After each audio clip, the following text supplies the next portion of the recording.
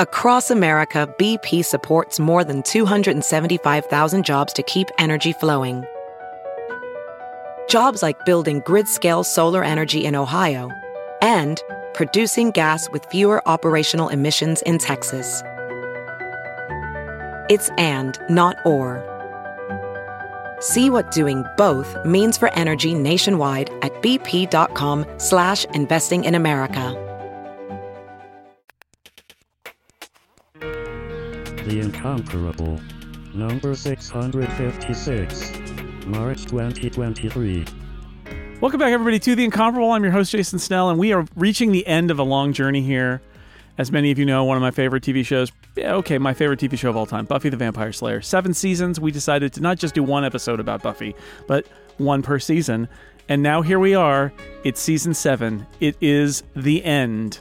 And we're going to talk about the last season of Buffy the Vampire Slayer with our little Buffy club that we've grown out over the years. Jean McDonald is here. Hello. Hello. I'm very happy to be in the Buffy club, and I'm very honored that you let me die for this cause. I appreciate it. I should have said something about how I'm calling all the potential Slayers now. Aline Sims, hello. I'm Team Spike, I think. All right, fair enough. Maddie Cox is here. Hello. Hey, how's it going? It's good to have you here. Steve Lutz, who is technically also the Slayer because I died briefly, or got really bored. One of those. Hi, Steve. Run, Jason. Hide your babies and your beadwork. Me not troll. And Quinn Rose is here. Hello. Hi, Jason. It's important to remember that podcasting is about power. It's about power. The mission is the thing. So let me set the stage here. They as so many TV series do, they have actors under affordable contracts until about the 7th season. Before the 7th season began, Entertainment Weekly ran a big cover story with Sarah Michelle Gellar saying, this is it, which I think perhaps took everybody by surprise, but they weren't going to do it without her. And she said this was it. So that was it. Joss Whedon was off making Firefly. A bunch of the other writers were off making Angel, and Marty Noxon and a group of people who remained soldiered on to fulfill the contractual obligations of the 22 episode order from UPN. Am I giving anything away about how I feel about this season? Are we on UPN? Were we on UPN last season? Yeah, or it was on UPN CW last season. It was on UPN for the season 6 and season 7. So this is like they got to close it out. A lot of the people have already gone. So we're already just there mainly to fill some time on the network schedule. I think so. And then halfway through the season, of course, Firefly got canned, and so a bunch of people came back and got a little bit of work on Buffy to shepherd it the rest of the way. So this is if you're saying to yourself, okay, this is the last season, I remember that. Who's the big bad in this one? Well, the big bad is the first evil who appeared in an episode that I very strongly denigrated back when we covered season 3, I want to say. There's that Christmas episode where an invisible, amorphous, dumb enemy tries to fool Angel at Christmas time. Oh God, I remember that now. Yeah, I don't remember it. Well, it's one of the worst, if not the worst, episodes of Buffy. Great. And so the Is producers, that the one where it snows at the end and they feel it's bad. Oh, yeah. Yeah. Yeah, it's called Amends. Amends is the name. Yeah, it's bad. So they were like, let's make that not a character with not a presence the big bad of season 7. And so it's the first evil. It appears in the guise of various people who are on the show or were on the show who died, so that they can bring them back and have them cameo as it's a memory. It's like, oh, it's Jenny Calendar, but no, it's the first evil.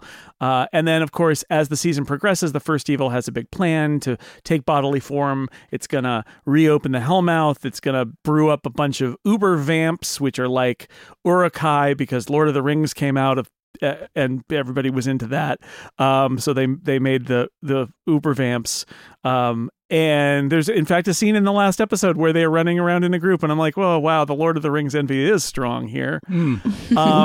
And also there's a preacher named Caleb who runs them for a while. He's got a homey accent. Well, Nathan Fillion was only put in there because Firefly got canceled. So they're like, yeah, we'll give Nathan Fillion something to do. But what I'm saying is, at least for me, I think this is an interesting season because the story just kind of goes throughout the season. In some ways, it is the most just sort of dedicated to its story arc of any season. And in that way, it feels kind of modern. But they chose, I would say, a really dumb villain who never really...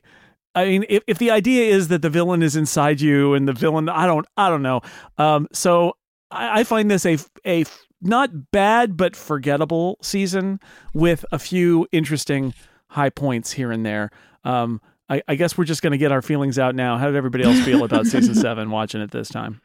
So I remember a couple of years ago when we really got into streaming services dropping like 11, 12, 13 episode seasons. And Jason, I remember you talking about how you thought it was like the way of the future and it was a good choice and blah, blah, blah. I think season 7 of Buffy is an argument to support you because it goes on. I think it would have been okay, but it's just so long 22 and drawn episodes. Out. 22 episodes of one kind of story, yeah. Yeah, and it's just like, yeah, we get it. You've done the story over and over and over again, and it just kind of drags. If they had split it into 2 seasons or not 2 seasons, but like 2 arcs where maybe the first half of it they're off doing whatever, having a good time, I don't know, living a good life, and then all falls apart again or like whatever, I think it would have been better, but it's the same thing over and over and over again, and the big bad is not the big bad, it's just the big weight, and well, you need to space it out so that you can have all of those inevitable highlight episodes that feature characters one last time to give them their last bow before the show closes, right? Because there's a bunch of those episodes in here too, where it's like, now the Anya episode, we finally get the Anya episode, and there's a lot of that in mixed in here too, along with everything else.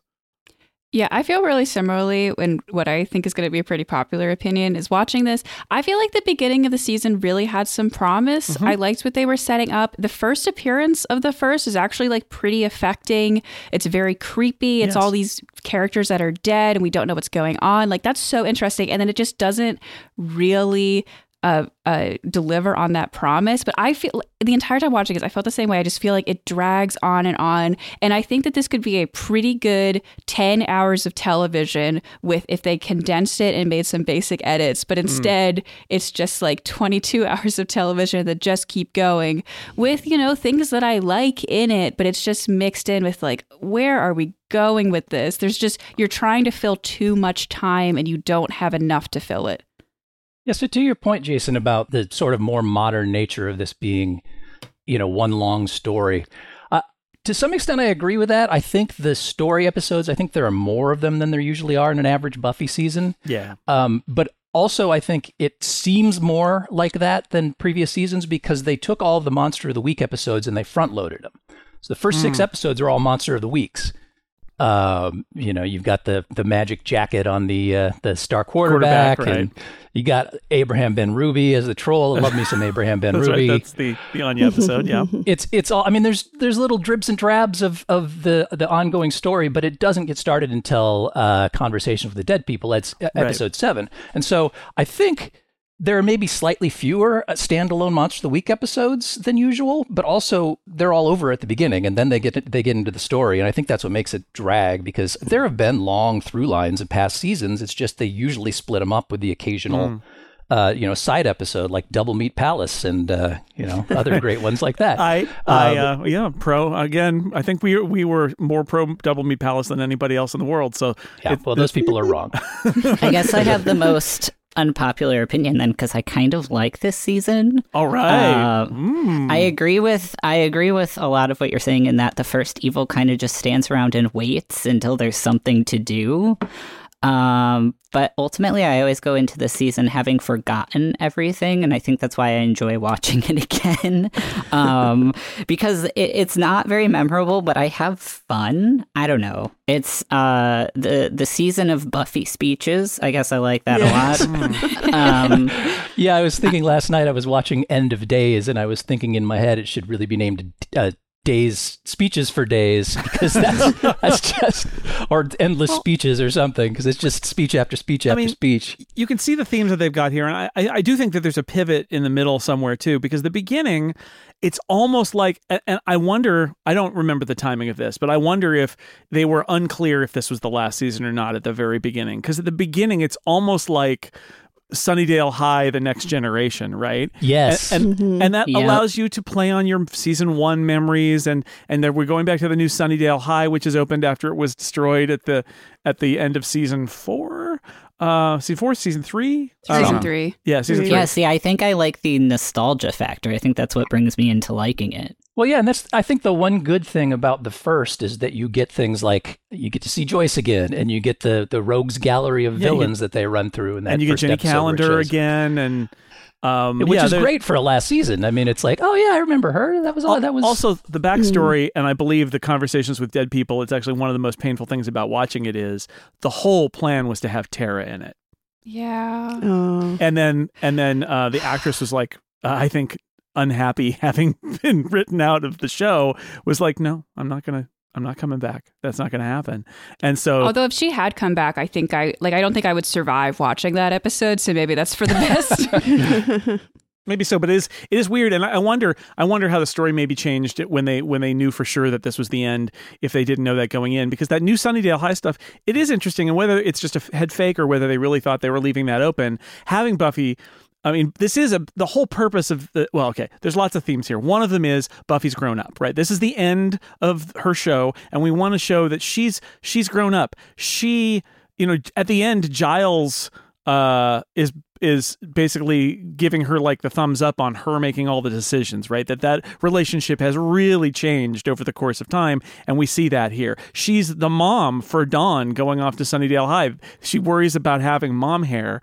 There is, we get those moments in the high school where we're taken back to like the past and saying, oh wow, it is really like this has been handed off to a next generation, because our people are all grown up now. Xander's got his construction thing that he's doing, and Willow is doing, witch rehab in England. And it even seems in that first episode like they're maybe forming a new Scooby gang with Dawn involved. Right. You got the couple of the misfits that sort of walk off at the end. From the basement. Cool. Yeah. And it's the first season with a cell phone.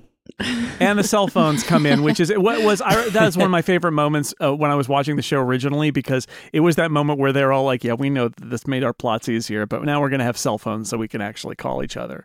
Although, of course, people like leave their cell phone. But where's Buffy? She left her cell phone behind and is patrolling. It's like, well, it was necessary for the plot, not to reach her there. But we get as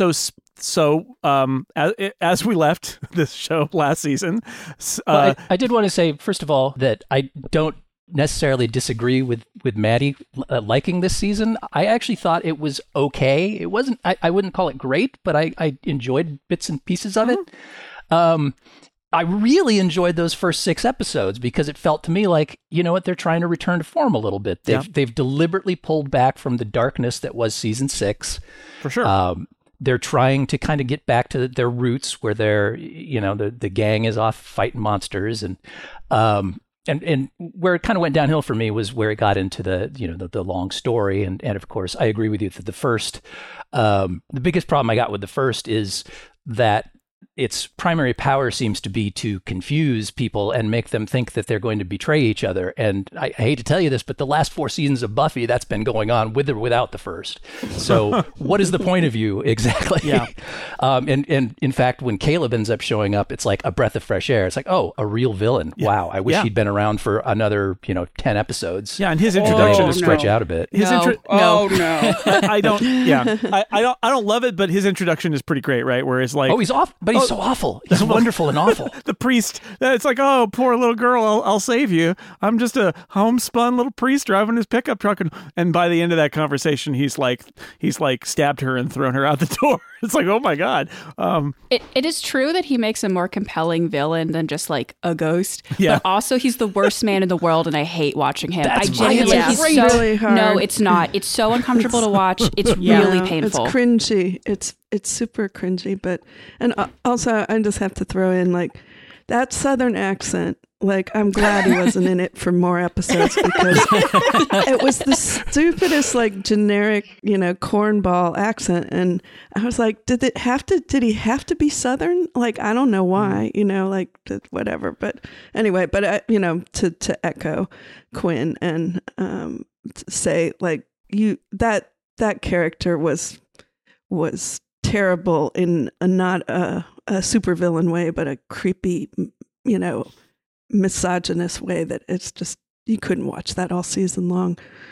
Yeah, I feel like if they hadn't had to concentrate it all into the few episodes that he was in, that maybe they could have fleshed him out a little bit and made it less. I don't know. Like, there's also the contrast with the first, right? Because the first is so amorphous and empty and nothing, and ooga booga, oh, I'm undermining you, ooh, that when Caleb comes but on, it's like, nothing is beneath me. At least this guy is like a bad guy who we can get he's tangible, right? Like that. That's what I will say for Caleb. I always just thought it was funny because it's the Nathan Fillion employment plan at work here, but I can't even say it's a product of its time. Like, it's just, the misogyny is so bad. And I know I'm fully aware that that's part of the point, right? Is it's supposed to be subversive or whatever, but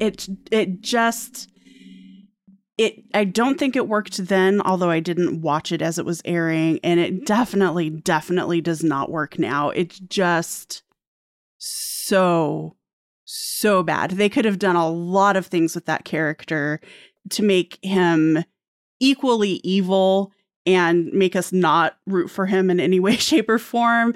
And I just cannot get behind the blatant misogyny. And I get that the point was, oh, well, he's going to be defeated by Buffy and her group of young women and girls.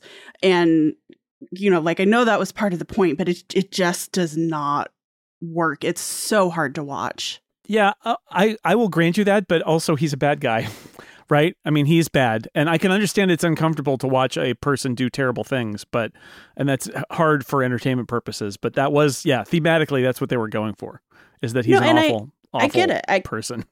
But some of it felt gratuitous, I'm going to say. I agree with that word, yeah. Something gratuitous in Buffy? What the hell you say? Yeah. Yeah, I was looking forward to seeing him because I remembered, of course, that he was in the season, and I thought, God, we were taking a really long time to get to the part where Nathan Fillion comes in, and then I was like, okay, that's about all I need of him, and please dispatch him with a lot of gusto. Which they did.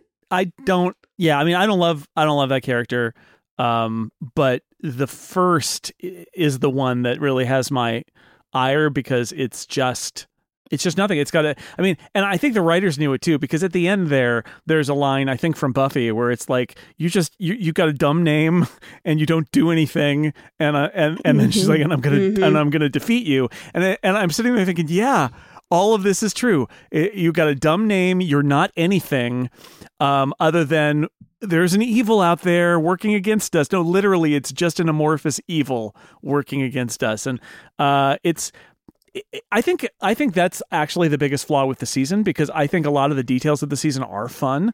I think the idea that they're going to question the fundamental premise of the show itself and say, there's this concept that of the potential Slayer, which I think we've never heard about before, although I guess it's implied a little bit with Kendra that she got trained before she was called. So this idea that there are potential Slayers out there, and they take that and run with it, where the forces of evil are trying to kill all of them so that there will be no Slayers left after they kill Buffy and Faith.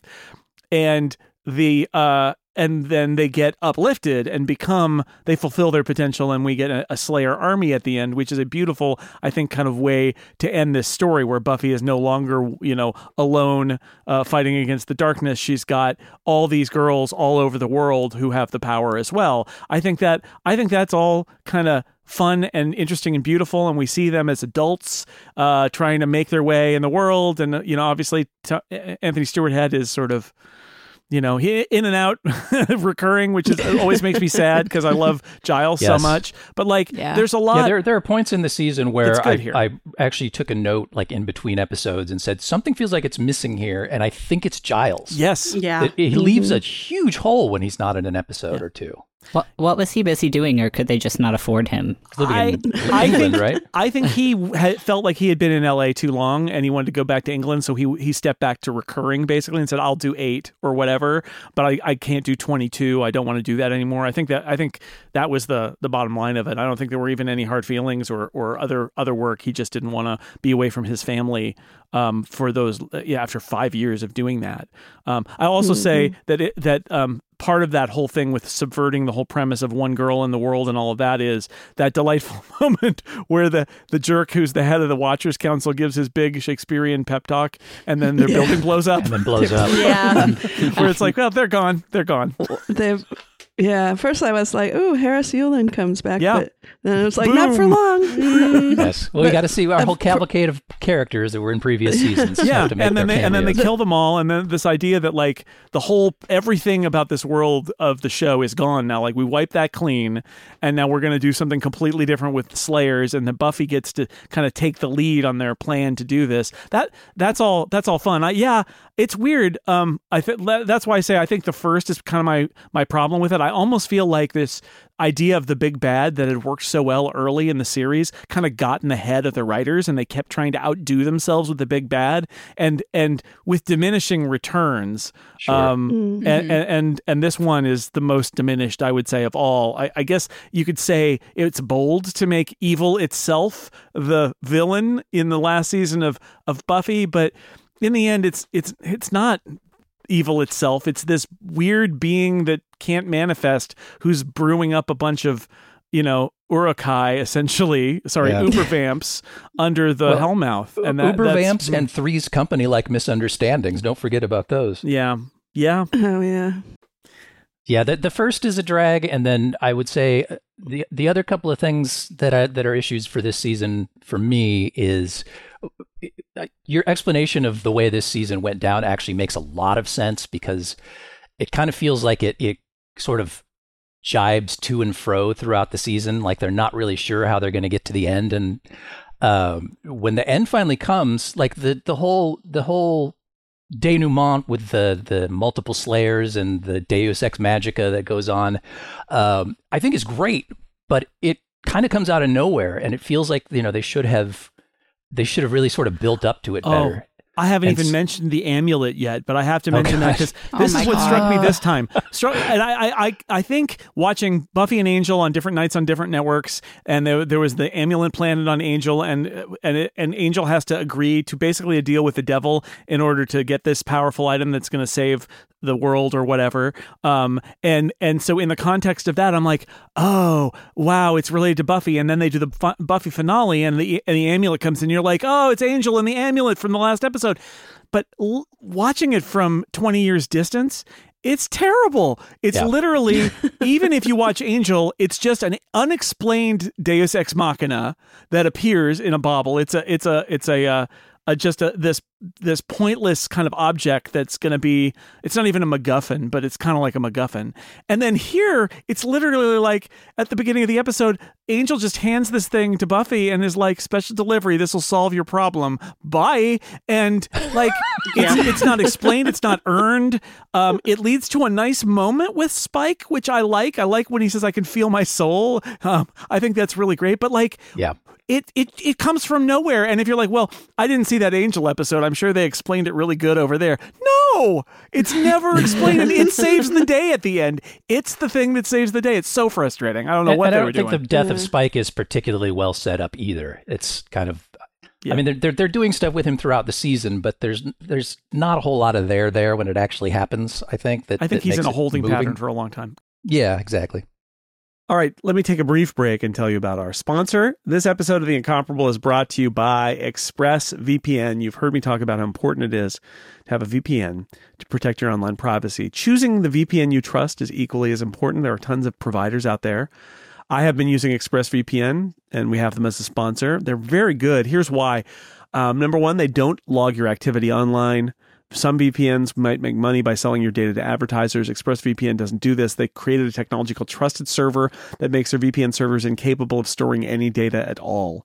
Also, speed. ExpressVPN uses Lightway, a new VPN protocol they engineered to make user speeds faster than ever because sometimes VPNs slow your connection down.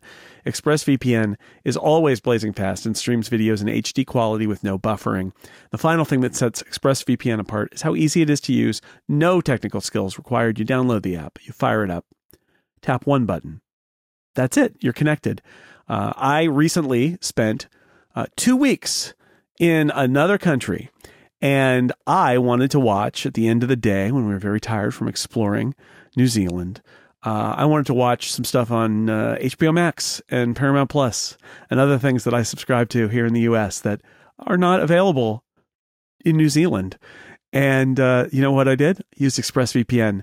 And they're not kidding. I did one tap and I was connected as if I was back in the US. And then I open those apps and they open, and then I stream video from them and they stream video in HD quality, and I download things to watch on the plane coming home, and they download at the full speed just as if I was here in the US.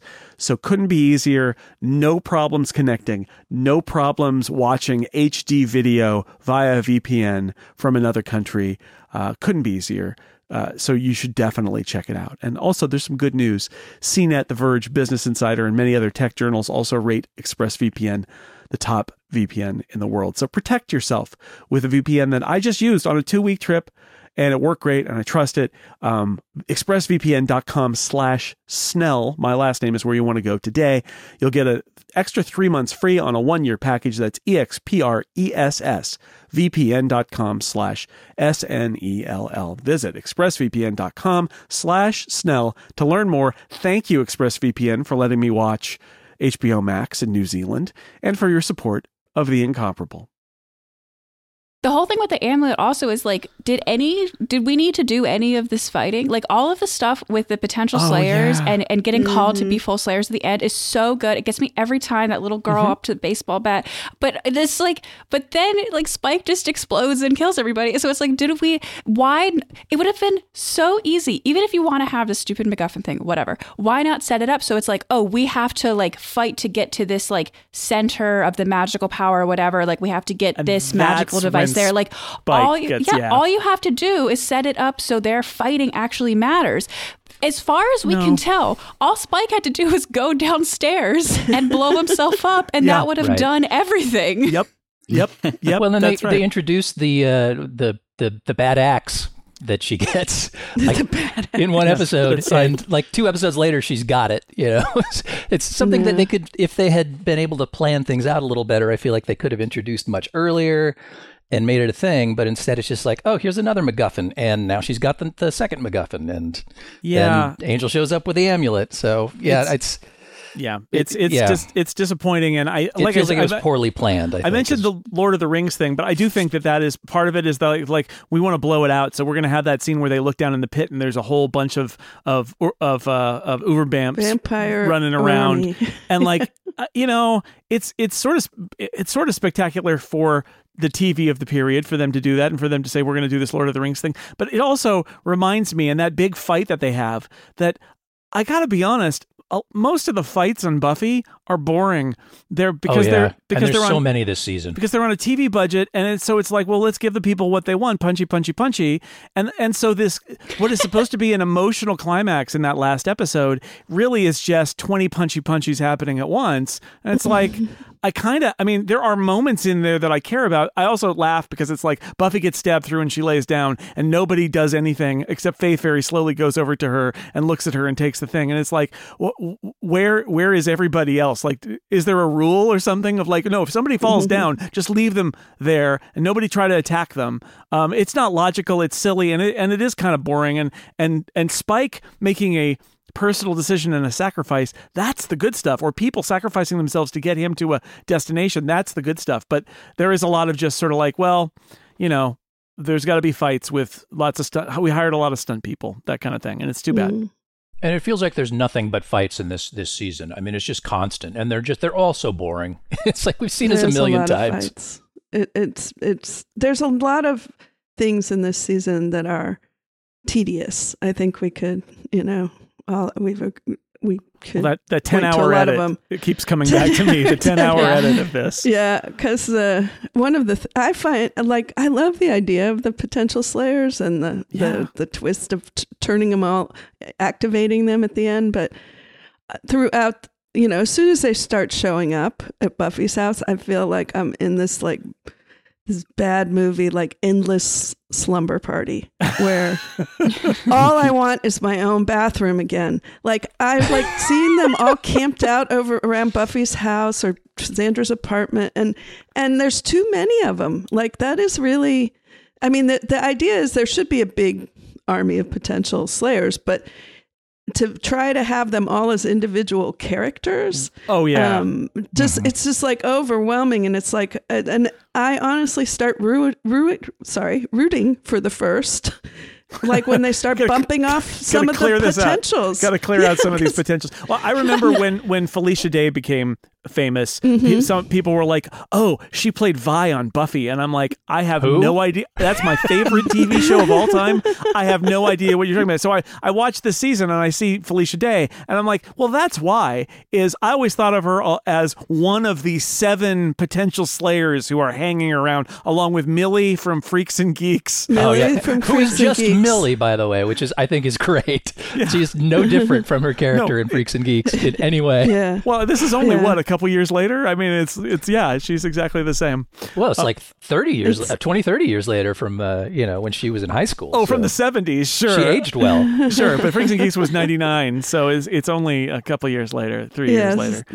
But that was my favorite episode with when Millie, whose name I forget, Amanda, character finds out she's a potential, because when she shows up in that counseling episode, I'm like, oh, that's interesting. They have this actress and she's still she's doing the same thing but doing good, and then see her. And that's the episode where Dawn thinks she's a potential because the glowing cloud passes through her, and then Millie or whatever her name is on the other side of the door.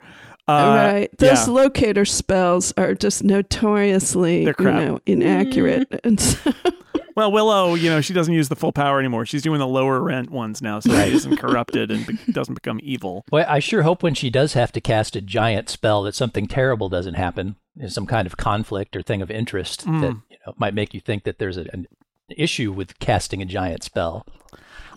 I did Instead, it's barely an inconvenience. I did like that Kennedy, who is Willow's girlfriend, who I was never interested in that character, but that she's there to kill Willow if Willow's eyes turn black, basically. I thought that was a nice little very short character bit, and I like the fact that her hair turns white and she glows and is happy, and I thought that was a funny twist in the end. That was kind of Lord of the Rings right. there, it's Willow the White at that point. Yeah, sure. Yeah, that was nifty. Yeah, that was a nice little playing on our expectations and worrying about Willow turning evil and all that. Yeah, the potentials, there is like the structure here of like Dawn and the people at the high school, and now they're got to train the new Slayer army, and this is going to be. It's almost like, are they setting up for like after Buffy here a little bit, where they're like, what if the? And I think what they're really doing is demolishing the show's premise and going to all sorts of places that they could never repair if there was a season 8, and so they're like, let's just flip the table over and do all this kind of wild stuff. But yeah, it's I think we've said tedious. We've said, because I don't think I don't think this is the worst season, because I think season 6 is the worst season.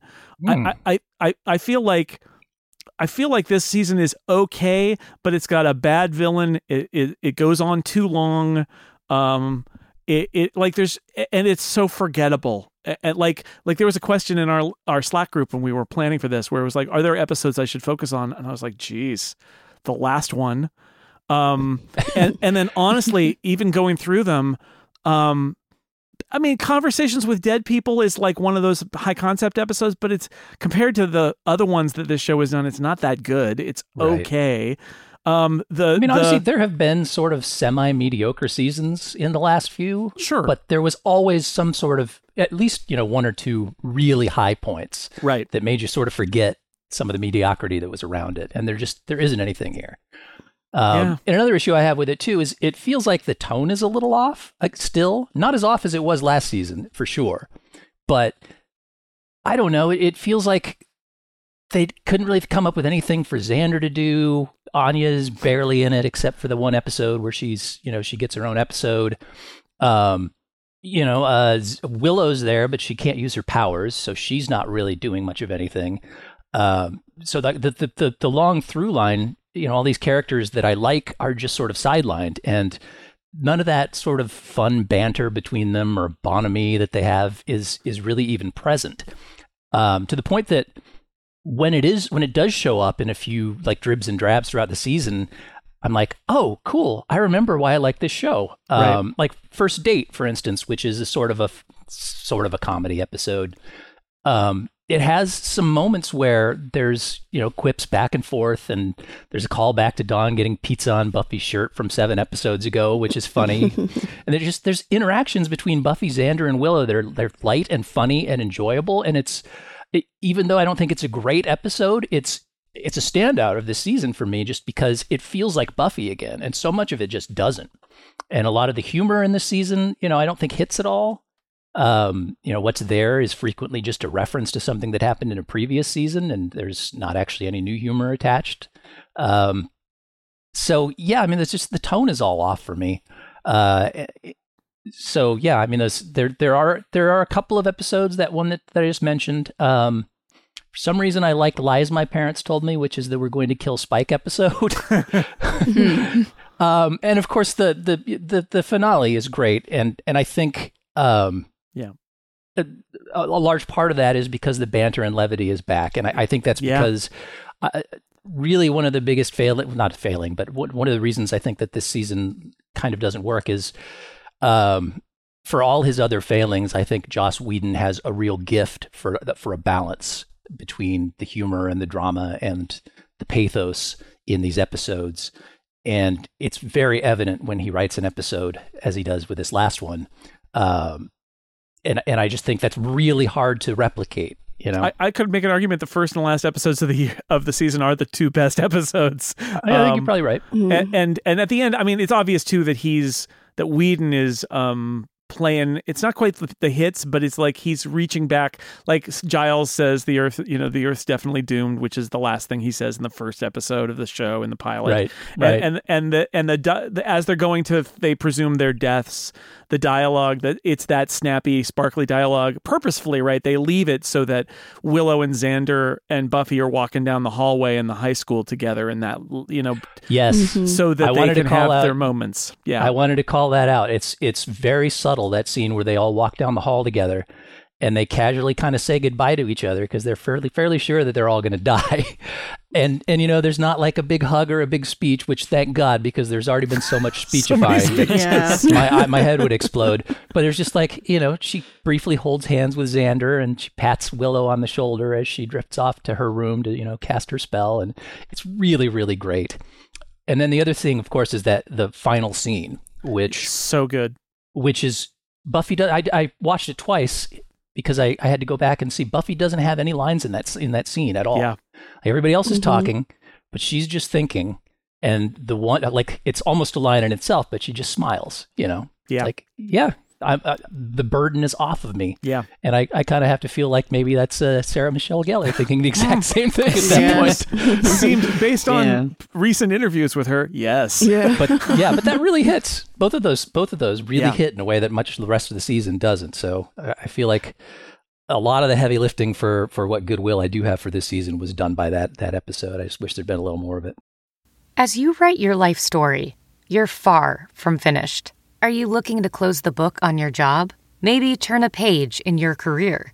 Be continued at the Georgetown University School of Continuing Studies. Our professional master's degrees and certificates are designed to meet you where you are and take you where you want to go. At Georgetown SCS, the learning never stops, and neither do you. Write your next chapter. Be continued at scs.georgetown.edu/podcast. Watching Buffy season 7 is actually an immersive experience because Sarah Michelle Gellar and a lot of other people are just really tired of making the show. And also Buffy and a lot of the other characters in it are really tired of fighting these battles over and over again. And by the time you are finished watching a season, especially if you watch it in a binge format, as we all kind of have to rewatch it here, you also feel very tired and are ready for this final battle. Yeah, all this. You know, I talk a lot about this being my favorite show, and the boy, those early seasons.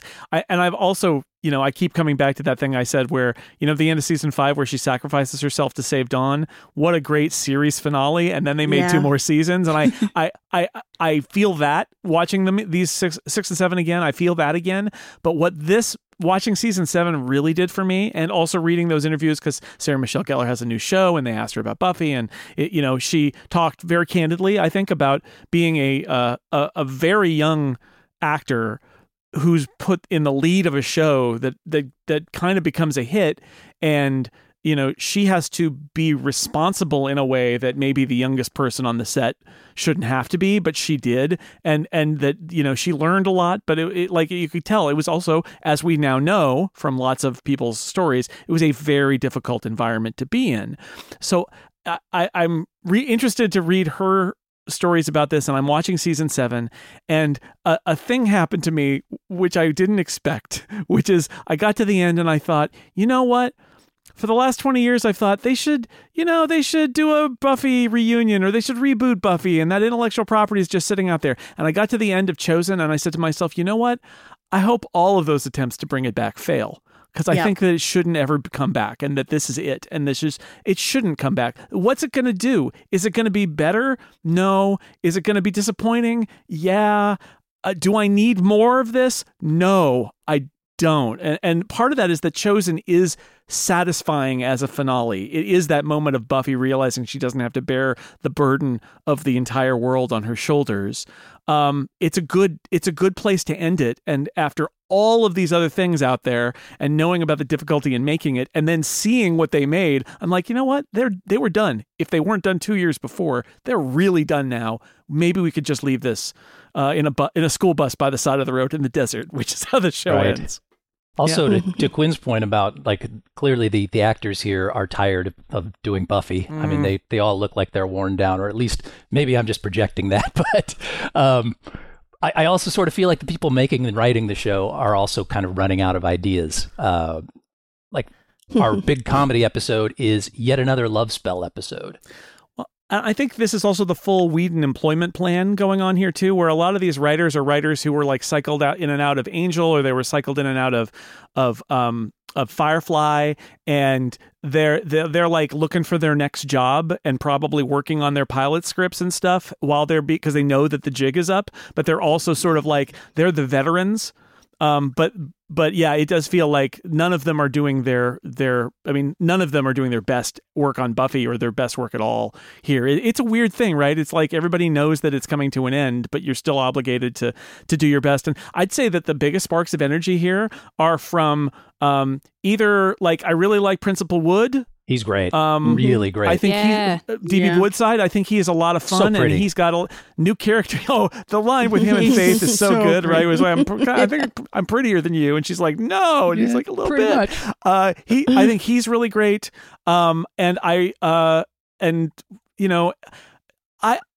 Tom Link, I think, is actually pretty funny and is trying his best. One of my favorite parts of this season, to be honest. But the other person who so much. The other person who doesn't seem done honestly is James Marsters, who is still doing his best. And and the story is that he dies at the end of this. Well, guess what? In episode 1, at the end of episode 1 of Angel the next season, he emerges from the amulet in Angel's offices and is a regular on the show that whole season, which is the last season of Angel. So, 1, they kind of undo his sacrifice, which is not great. But 2, I think James Marsters is like, no, he's like Michael Dorn going to Deep Space Nine. He's like, no, what? I still want a paycheck. Take me on to the next show. I'll do his it. Sacrifice didn't hit that hard anyway. It's not that big a deal to invalidate it. And he's still 20 years later playing off of the Buffy franchise at cons. Yeah, like... It's not bad for a guy from Modesto, California, who somehow is English professionally. I don't know how that works. Yeah, it's how did everybody feel? I mean, so Spike and Buffy, that was something I was trying to get to earlier. That scene in season 6, right? And where he is basically trying to rape her, and then he goes off to Africa and does challenges and gets his soul back. And they bring him back, and I think they recognize that they can't just bring him back and have him walk in and be like, hey, Buffy, I'm back.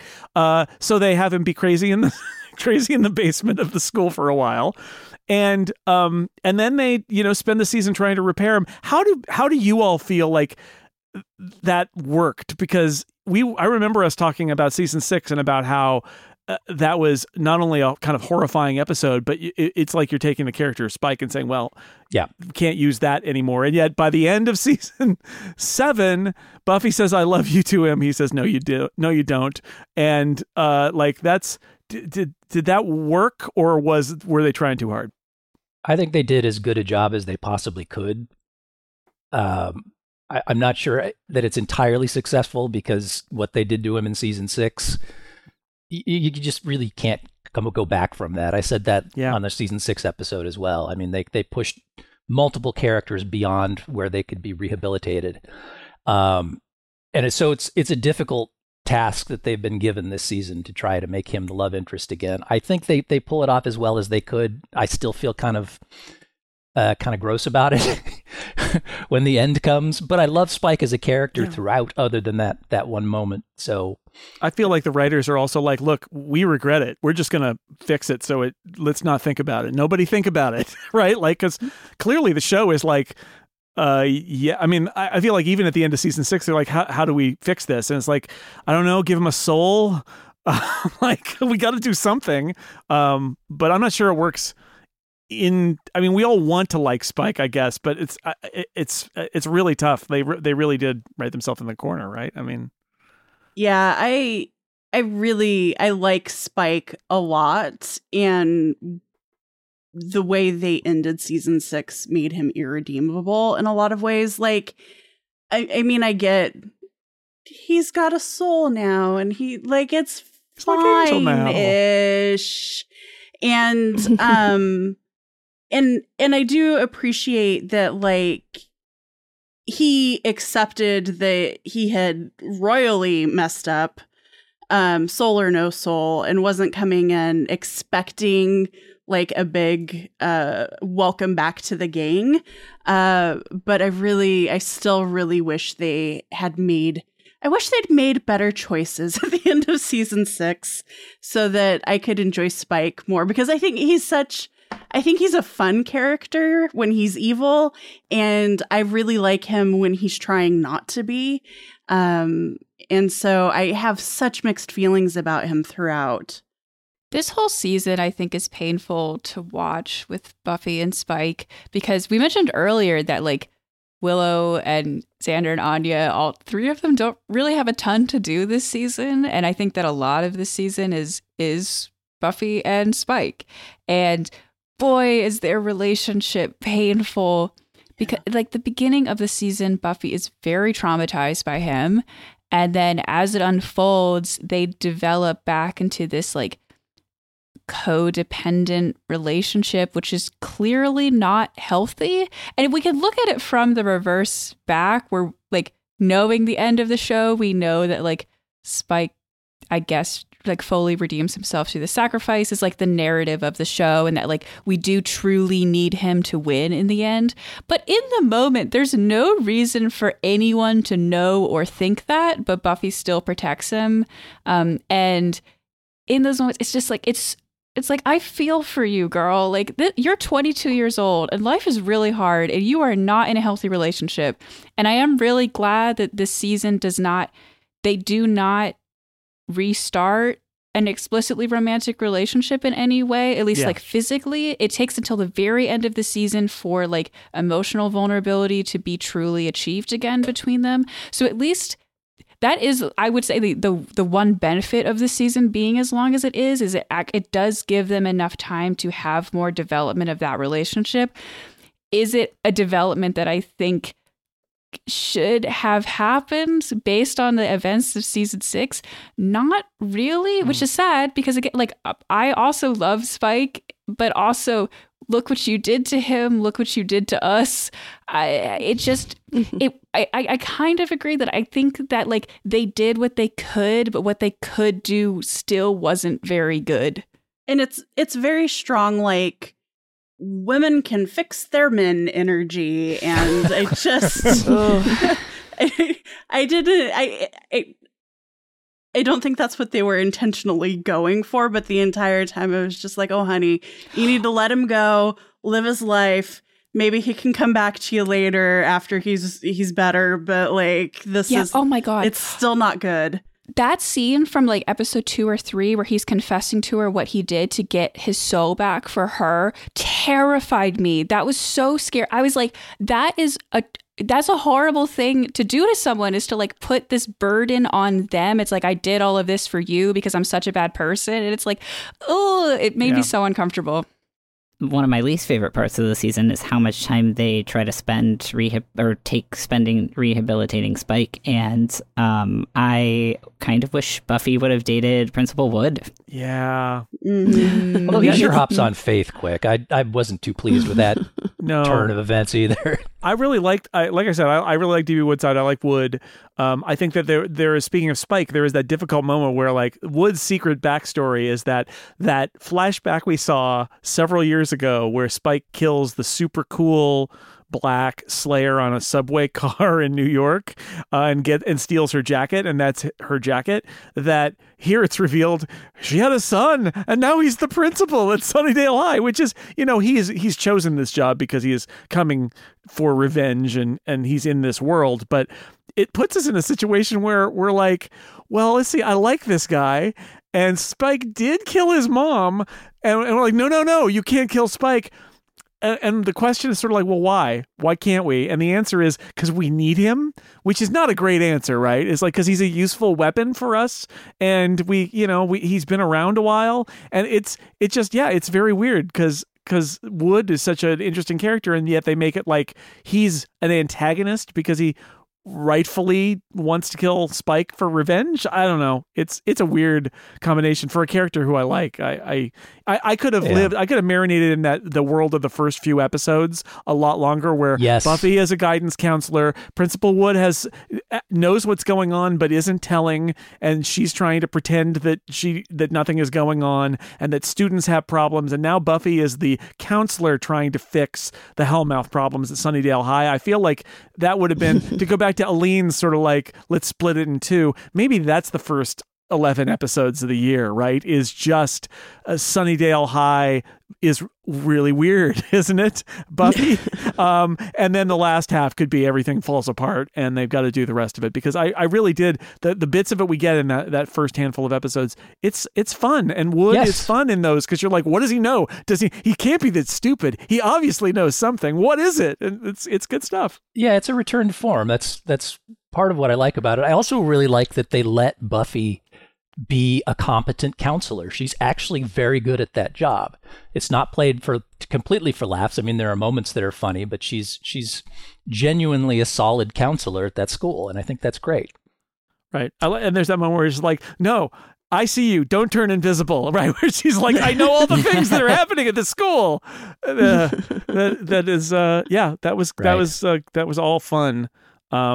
that would have given us more DB Woodside too, I think, which is more Principal Wood would have been good. He's really great. More of everybody but Buffy and Spike, I think, would have helped this season a lot. I think that's a really good point. They spent so much time focusing on trying to rehab that relationship, and I don't think it completely works, and I think it's to the detriment of the rest of what's going on. I mean, just the fact that I'm happy to see Angel at that moment at the end, and I'm like, oh, Angel's here, and of course they get rid of him. I forgot, like I've watched all of Angel too, but I forgot how they went together, and I forgot totally about the amulet, but I did enjoy seeing it would be very easy to forget it. There's almost nothing. Somebody from Wolfram and Hart like pulls it out of a box and says, this is important. And that's it.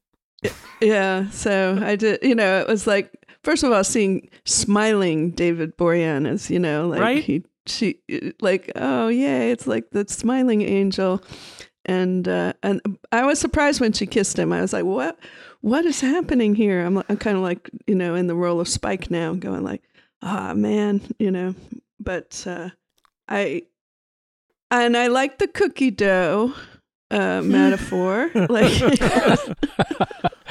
I was like, I like the cookie dough. I mean, that was the first one of the moments, like where I said, "Oh, they're giving her a truly, good way for a young woman to look at, like, because he talks so much about how she's terrible with relationships." I'm like, you've only dated vampires and you're only 22, like, and secret agents, like vampires and secret agents. Yeah. Well, there was that college guy that ditched her. That's true. I mean, she's not picking great men, is the thing. No, but she's only 22, and it's a very Buffy metaphor too, right? Because Buffy is never going to pick the best metaphor, so she's like, I'm like cookie dough. I'm like, oh, Buffy, go with it. You got it. We get it. Go for it. Yeah. But that she's like, I'm not baked yet, and so I'm not ready. My cookies, it kind of goes. Then and Angel's like, do I have to use this cookie metaphor? Yeah, so that was funny. That's all good, and we've seen 7 seasons of this character as the lead, and she's our hero. And in the very last episode, what she says is, "I haven't grown up yet. I don't know who I am," and that's a great thing to put in your last episode too. That her smile at the end, that's part of it, is that she gets to live a life now, right? After having been told from the very beginning, and in fact, in the movie, even that the Slayers just die. They just die. They don't live. Like, what happens to you when you're a Slayer and you're in your mid-20s? And the answer is, oh, you won't be. You will die before then. And at the end of this episode, it's like she gets to consider that she gets to live her life. It's right. And given that sort of backstory, why would you pick good guys that you're going to want to spend a lot of time with? Right. You're probably going to want to pick some loser guy that you're not going to get too attached to, because you may not be around that long. This is the Faith plan. Yeah, there you go. I got real issues with them killing off Anya as an afterthought in the final episode. I wish they'd killed Xander instead. I know they couldn't, but it's that one is not. It's no payoff in any way, and it's even her death isn't so much a sacrifice as she just happened to get stabbed, and then she's dead, chopped. Yeah, I mean it's not as painful as the abrupt death of Tara. But it's still like, why you got to do that? What was the point? It would have made a lot more sense for them to kill off Andrew as opposed to Anya in that fight. I think that's why they didn't. I think that is literally that it's all set up that Andrew's going to die, and it's going to be, and he wants to go out having redeemed himself for having killed Jonathan and all of that. And that's the twist, I think, is the decision there, is that in the end he survives and Anya doesn't, and he says, "Why am I alive? Why was it not me?" It's a great question. I don't think I the agree. screenwriters knew. I like. Look, it's the last episode, right? So I like that. What it really does is it ends up having that kind of, I think, sweet moment where Andrew explains that she died, and Xander sort of smiles and says, that's my girl. I think that's kind of sweet, right? Because it's like appreciation of Anya, and in that moment. But I also agree, it's like, it does sort of feel like, well, we got to kill somebody, right? Right. I mean, it's not a real battle if we're going to have some casualties. Right. I mean, we said that people would die, so we got to kill some people. So let's... Cedric Diggory's got to go, or else it means nothing. Yeah, exactly. And I would think that Xander's little comment at the end was sweet, but of course it had to be wrapped in the Xander cynicism. And so he ends up saying something negative about Anya, like, that's my stupid girl, or like something like that. And it's just like, why do you got to be a jerk? Well, it's because his dialogue is being written by Joss Whedon. That's why. Yeah. But I get what is trying to be done there. But I'm one of those people who thinks like a last episode of a TV show is more about saying goodbye to your friends that you've spent all this time with, and so killing anybody off in a way is sort of like preventing you from allowing them to kind of exit and live happily ever after. And again, I think that was the point here. But I agree. I have thought about that a lot. Every time I think about the end of Buffy, I think, they killed Anya, right? Why? Right? like, you know, and to do what's it the in point? The why? Yeah. I mean, there's no build up to it that makes it that noble a sacrifice. I mean, No, we it's not a barely noble care about sacrifice. Andrew. She's just fighting.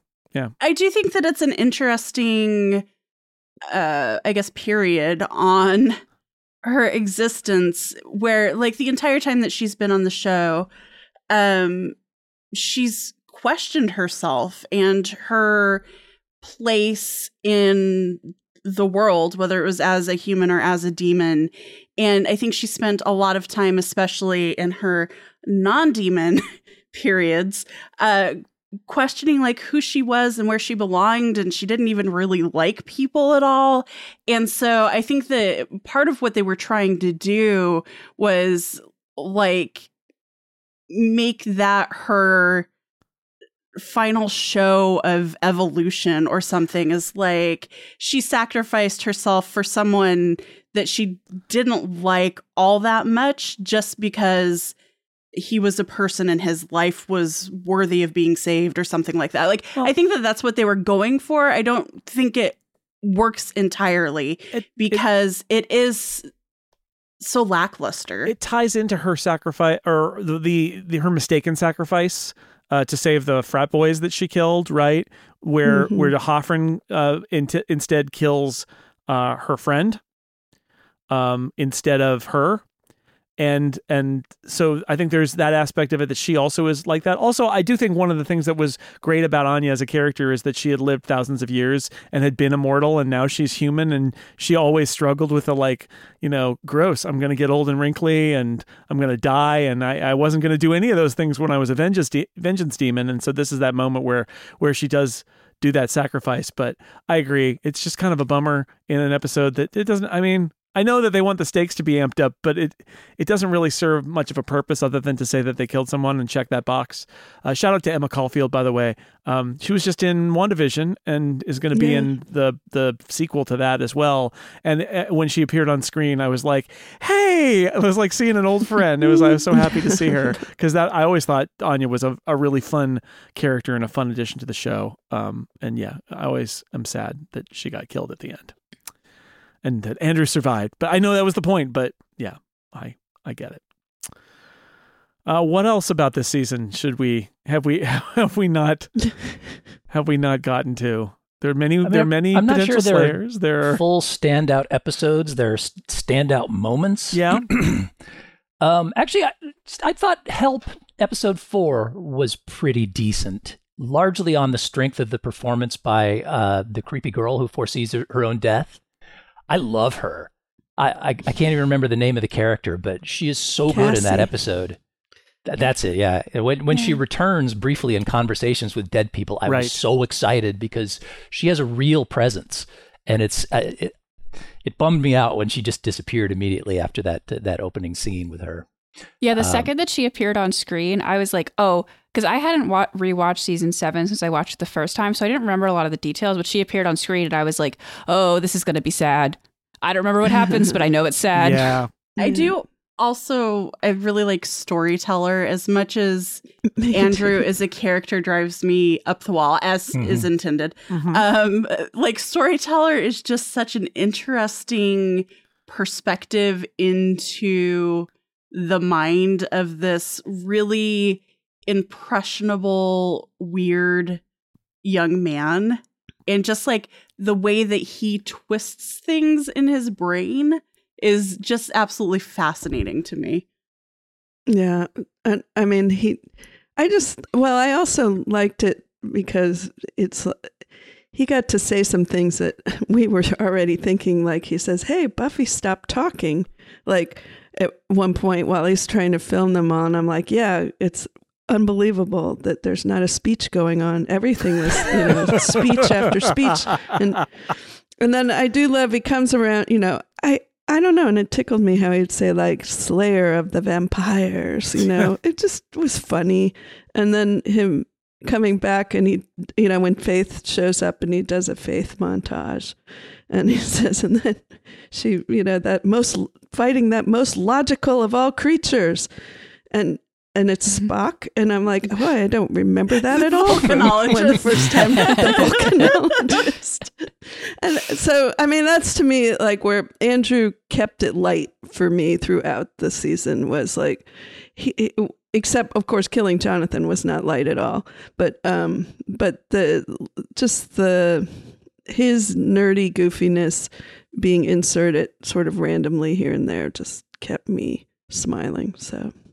I enjoy Tom Lenks' performance. I don't really like the character of Andrew. He's just such a caricature of, he's pure dopey comic relief. And I think sometimes they utilize him when they can't think of funny things for the other characters to say. And there's that kind of ick about how, he's clearly written as closeted gay. Mm-hmm. He's clearly in love with Warren in the previous seasons and in this season. And there's sort of the undertone of, his crush on this guy turns him evil and makes him kill his best friend. And that just kind of gives me a gross feeling. But I will say that in this episode, I like him because they do humanize him at the end. They make him more than just a dopey comic relief for a change. And I think that sticks around for maybe another half an episode, and then he goes back to where he was. But it's nice to see them, finally give this guy some real, I guess, depth. I think Storyteller's okay. I think my problem with it is because it is a standout episode. I think my problem with it is mostly that it is a Buffy high concept episode, one of the very last, if not the last, high concept Buffy episode, and it doesn't. I mean, it's not as good as so many of the other high concept episodes that they have done. Yeah. And it's sort of like it's a little inconsistent and it can't fully commit to the premise because it's got to do some other things in order to move the story of the season along. To some extent, it feels like a redo of the All Jonathan episode from a couple seasons back with all the, the flights of fancy. And Yeah, exactly. But still, I agree. I like Tom Lenk. I agree that Andrew isn't always used well, although I think bringing them back and having Andrew kill Jonathan, who is like major recurring character in this show at the behest of Warren, who's actually the first evil, I thought that was suitably creepy and like upping the stakes. I thought that was a really interesting moment. But yeah, he does end up being just kind of comic relief. Yeah, I mean, he's such a dingus, it doesn't really carry a lot of weight. Yeah. One thing about bringing Warren back I have to complain about is they keep showing the flaying. Continually showing the flaying. We spent a lot of money on this flaying, and we're going to keep showing it. Really, it's already seared in my brain from 20 years ago. On Warren, the flayed guy. It is a great effect. I got to give him that. Yeah, it's just every time. The first thing you see. They were like, oh, we can keep putting it in. Yeah, as opposed to most of the CGI in this season, which looks like it came out of the Journeyman project. But well, that's what I noticed this season is that this season they're like, everybody, we got computers now. Yeah, right. And so they do some stuff that's interesting, but also they do a bunch of stuff that feels like super rudimentary. It has not aged well. Computer stuff. Yeah. The scene at the end with the Uber vamps, all. Yeah, the Lord of the Rings scene. That works out pretty well. Yeah, I mean it's kind decent. Of dark and all, but yeah, it isn't laughably bad. I mean, they're down there because they got to be down there because they're in a computer. But I didn't want to update everybody. Remember, we talked about how after they were investigating the tower where Buffy sacrificed herself, and there was just like a guy wandering around in the corner because of the 16:9 crop, and they didn't take that guy out. In the climactic moment where Buffy is saying goodbye to Spike, as Spike has the laser beam coming out of his pendant. There are several of those scenes scenes that in the Hulu 16:9 you can just see the pendant hanging there with no beam or anything, and I'm like, oh guys, come on. There's also a moment after Buffy discovers what Principal Wood is, who he is, his backstory. She's in his office talking to him, and there's just like a random guy sitting in one of the chairs that's in the background. And I was like, is there someone in there, like a student in there? And I forgot. But it was like, no, it was just like the sound guy. Some rando in a chair hanging out behind Buffy in the background. I also really like that we are 7 seasons into this show, and there are still scenes where it is just full stunt double, like full face of stunt double. Yeah. Just completely always a different person. I find it really charming. Yeah, I was noticing in the last episode especially, but in a few of them, I think they were trying to cut a little more aggressively to reduce the amount of stunt person face. But there's only so much you can do because that person who's flipping, the person who is flipping is not Sarah Michelle Gellar, and that's just how it is. Yeah, it is charming, and of course we have to say, standard def. They thought they could get away with it, but they can't. It turns out they couldn't get away with it after all. So overall, couple other highlight moments. Oh yeah. Steve's got his list of highlights. This is I have a huge set of notes, and I haven't really whittled them down, so I'm not going to go through everything, but I just wanted to call out a couple other things. I really liked episode 3, Same Time, Same Place. That's the episode where Willow shows up and inadvertently makes herself invisible. I didn't think that stuff was so great, but I thought the skin-eating monster Gnarl was one of the best creepy Monster of the Week monsters of the whole series. I just thought, oh my God, they don't have a good story here, but they're going to gross us out so we don't notice. Oh God, the scene where he starts munching on Willow's belly skin is so delightfully gross. It's delightful. I would not apply to this, but yeah. No, that's like with the flaying. That's like another thing. And that character was in the opening credits, like, yes, right. And I'm like, not him again. No. Yeah, I mean, it's for the first 6 Monster of the Week episodes from this season, I think that one's a standout. I think it works out really well. And then the only other thing I wanted to mention was, I think the highlight of the whole season for me is the very long scene in episode 5, Selfless, of Abraham Ben-Ruby and Emma Caulfield just saying gibberish at each other for for like 3 minutes, which I guess is supposed to be like old Icelandic or something. But I approve of that so much. It was just a hilarious scene of just utter nonsense. And, they're Old Norse or whatever, and he's like, "What? Right. I must have left that at the tavern." And she's like, "You went to the tavern?" But it's all in the language with the subtitles. Right. Well, the subtitles are great too. I mean, your hips are narrow like a Baltic woman from a slightly more arid region. I mean, that's great. But just if you turn them off completely and you just listen to them spouting this nonsensical stuff at each other, it is utterly hilarious. Really good stuff. Good to see Abram Ben-Ruby. Yes. It's Jerry from ER, and he was also a troll man. And it was Parker Lewis or something, right? Was he? I think he was the bully in Parker Lewis. That was his first role. That could be.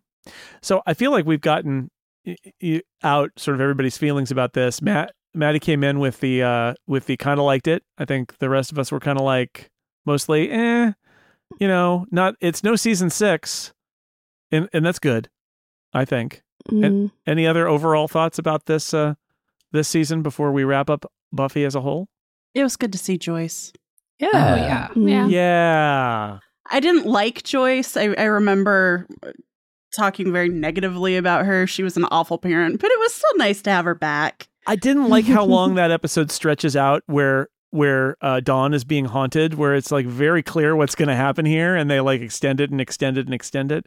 One of the nice touches I like with Joyce, though, is that the Joyce who appears as the first evil is obviously trying to undercut Buffy.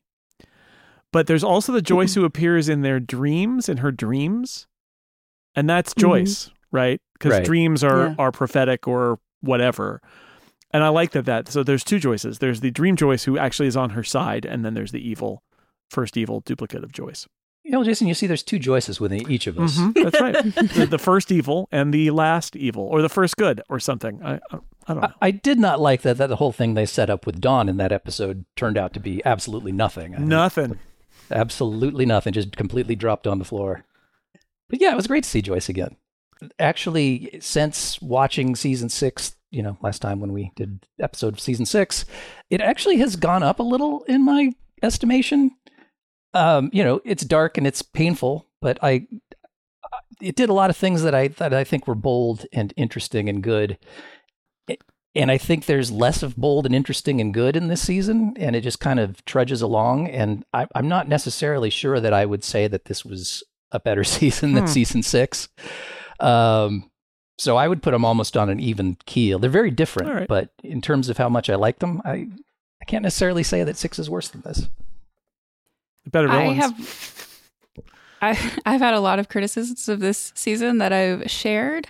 I would say overall, I like the beginning and I like the end quite a bit. And then the middle, I think I would do a lot of things differently. But I think the season's worst sin is just being boring a lot of the time. And there's a lot of good stuff in there that is surrounded by some pretty mediocre stuff. I don't think it has as much truly terrible stuff as some other seasons have, but I don't think it has as many of those high points either. It's just, it's just often just quite middling, which is, depending on your perspective, either better or worse than season 6, which I think has some very great episodes, but also so bad at other points. Overall, I think that it's kind of, I wish that the show could have gone out in like a really strong season, but at least it managed to at least somewhat stick the landing. Weird plot MacGuffins aside, I think that thematically it really stuck the landing and had an emotional climax. And there are so many shows out there that just completely whiff it with the finale, and so I do really appreciate that. And the show was recognizably Buffy the Vampire Slayer throughout season 7. That's another thing that struck me, is that so many of these shows that last a little too long, by the time you get to the end, like, a bunch of the original characters are gone. And I know that like Angel's not here and I guess Cordelia's not here, but like the core of the show is recognizable in the last season throughout. And that struck me because a lot of shows that fall apart, one of the reasons they fall apart is that they lose half their cast and replace them with other characters. And although there are lots of additional characters here, there's also that core of Buffy and Willow and Xander and Giles, especially, that are present in this season. And so it still feels like Buffy instead of feeling like a few of the characters of Buffy who have remained, like some other shows. That's sort of how it feels like at the end. Yeah, agreed. And I just also want to point out, I don't think this is a bad season. It's not a good season, but I think because of those reasons that you say that, these are still the same characters, still the same great acting performance from Sarah Michelle Gellar.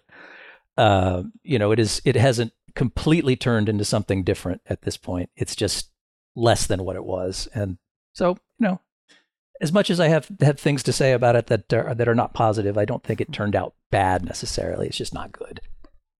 I really like all the characters coming back as the first, like the fan service of Faith coming back. I like the fan service of Angel coming and them like kissing and kind of wrapping up that story for her. And the fact that he's there when she kills Caleb and offers to help and she has to do it herself. Slicing and dicing. Julianne Preacher.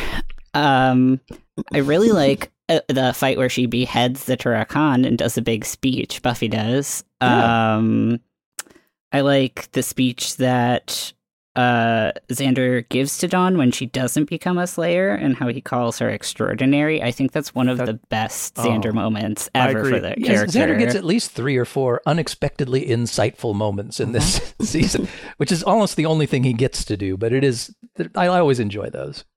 One of the best Xander moments for sure. Yeah, it's that moment where he says, "Look, Dawn, you're one of us. You're the support, and it's hard." And that's a great speech, and that's a great moment from Xander. And I was struck by the fact that throughout, Xander never gets a power. Like, everybody else gets a power, right? And Xander's like, no, Xander does not get a power. He is other than being an army guy for a while, briefly. He a Cyclops. He's just a guy who's there to support his friends.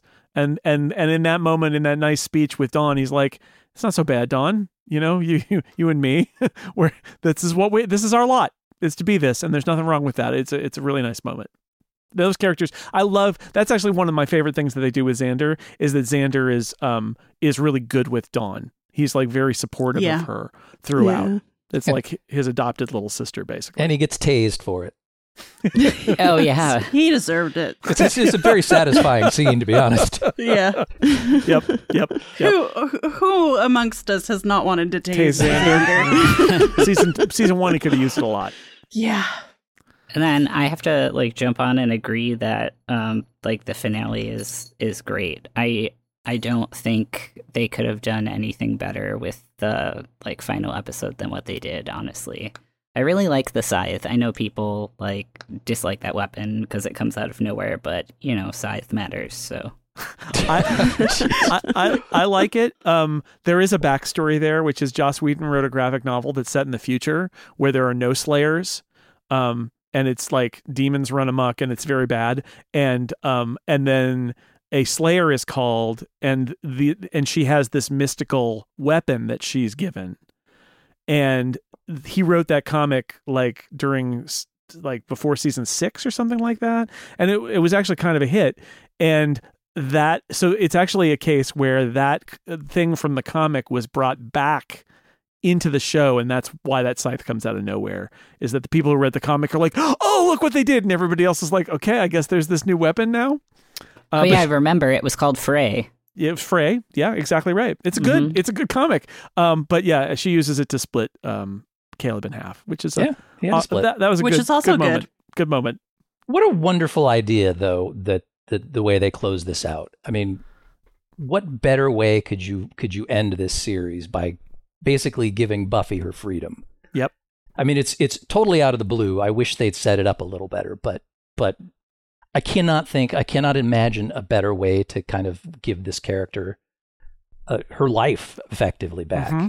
And to your point, Jason, when you end a series, you know, you really want to give people the ability to sort of think that the characters that they like are going to go off and, you know, have a happy life or whatever they've got coming to them.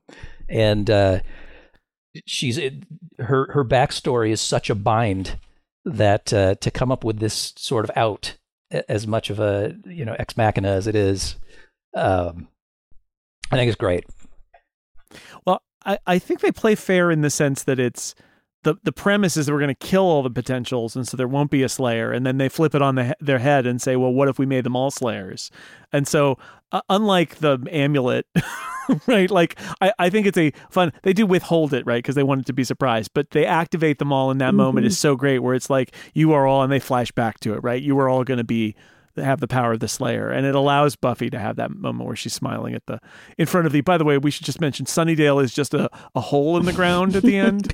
Yeah, I was surprised to learn how close they are to Joshua Tree. Yeah, well, I mean, it turns out those Shadow Men only live like a mile away. Yeah, they just drive right out there. Yeah. It only got all deserty there in the last couple of years with that. Sunnydale is, I guess, 29 Palms. Sunnydale is supposed to be Santa Barbara, but then they're out in the desert real fast there. Yeah.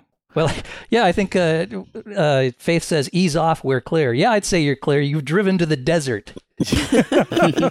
But I do like the idea that Sunnydale is just a hole in the ground. Like, because there was still, you know, we rebuilt the high school, and it's like, no, the Hellmouth is still there. You can't rebuild the high school. The whole town, if you're going to go out, what do? They destroy the entire city. It's just gone, including the mall. They evacuate it. Yes, first. They did. They get rid of everybody. Like, you see all those houses falling into the Hellmouth. They had evacuated. It's like nobody's there. Yeah, because you see them coming in. Buffy has to forcibly evacuate from his home. Yeah. And then there's that great Giles line, which is like, "There's another one in Cleveland," and everybody looks at him and he's like, "Sorry, I just love Giles so break much." It down. The one thing I wish they'd done in the final episode is I wish we'd seen that girl launch a 400-foot home run. Instead of just, you know, a scene of her with determination in her eyes. I just want to see her launch that ball into the night. She's got Slayer power now, and baby. It never comes back. Yeah. Yeah, it's a great ending. Also, I never remember this, that it's just a regular hour-long episode. There's none of this sort of like indulgent series finale. We're going to do the big 2-hour series finale. It's just a single hour.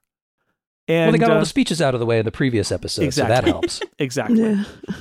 But it's it is a good ending, even though I still am of the belief that the most amazing way to end it would have been to have her sacrifice herself for Dawn in season 5, and that's the end. And you can believe that if you want to, but then they did make 2 more seasons on UPN, so here we are. I like this ending better. If you could have just somehow clamped it on to the end of season 5. Yeah. So Steve, this was your first time through Buffy the Vampire Slayer. Do you have any overall thoughts about this journey that we've taken? Overall thoughts? Great show overall. I think I'm in agreement that, big step down for those last 2 seasons, but I don't think they're as bad as everybody says. Knowing the whole story, I'd kind of like to go back and watch again, but I think I'm going to take a little break. Yeah, that's a fine idea. Maybe watch some other things, but it's really been an enjoyable journey. It's a little long in the tooth in a couple of the effects, but I think this show still really stands up well, and I think you can still see the groundbreaking bits and where they were groundbreaking, and I think that's pretty remarkable. Yeah. Did you ever watch Angel? I watched the first season when it was supposed to air, because there were like 2 or 3 crossover episodes in that season, and I didn't want to feel like I was missing anything. I may have missed a couple of crossover episodes in the last couple of seasons, but I stopped caring. I think I think Angel. My opinion is that Angel. We're not going to do Angel seasons episodes, but I will say I think Angel toward the end of season 2 makes a very weird turn and gets really interesting after that. I actually really like that first season. Yeah, they have to find themselves, but they change the cast around and do some interesting things, and there's some good stuff in there. And I really loved the 4th. They did 5 seasons. I really loved the 4th season, which was actually simultaneous with Buffy season 7. And then season 5 is something totally different. That's a funny show because it is not the franchise. Buffy is the franchise, and so they just keep kind of making things up and doing weird stuff, and it's kind of interesting.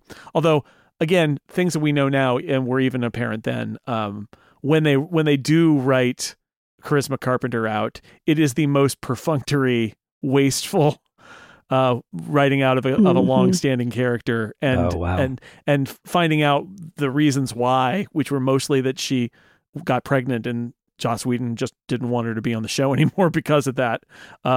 She is just sidelined. It's too bad, but there's a lot of good stuff in Angel. It's just, look, we're all going to have to grapple with the fact of what we know now about what kind of a lousy guy Joss Whedon was, but talented. I mean, I was watching the last episode thinking, yeah, this is the guy who made the Avengers, right? Like, I know. I mean, that's one of the knocks about him is that he has only a few moves, and they're good moves, but we've seen them all now. And a lot of the things he does in things like the Avengers, we'd seen him. He'd done those moves in Buffy. But anyway, I still love the show. I love revisiting it. I was glad to do it on a podcast with all of you. So thank you. Let me say goodbye, and goodbye from the Buffy Club, because there's a season 8 comic book you can read if you want to, and Joss Whedon wrote some of it, and it's kind of interesting, but weird, but kind of interesting. And then it just kind of like goes downhill, and they made a season 9 comic and a season 10 comic too, and it's like, meh, it was something. And like I said, I refer to my previous statement where I said maybe it's fine if they never do anything more with this. It's just fine. Yeah. There's some good Andrew stuff in there, though. Actually, in the comic. All right, thank you to my Buffy Club. It's so great to talk to you about this. Jean McDonald, thank you for being here. Thanks. I can't believe I've been here as many years as I have, and I hopefully have not been tedious. And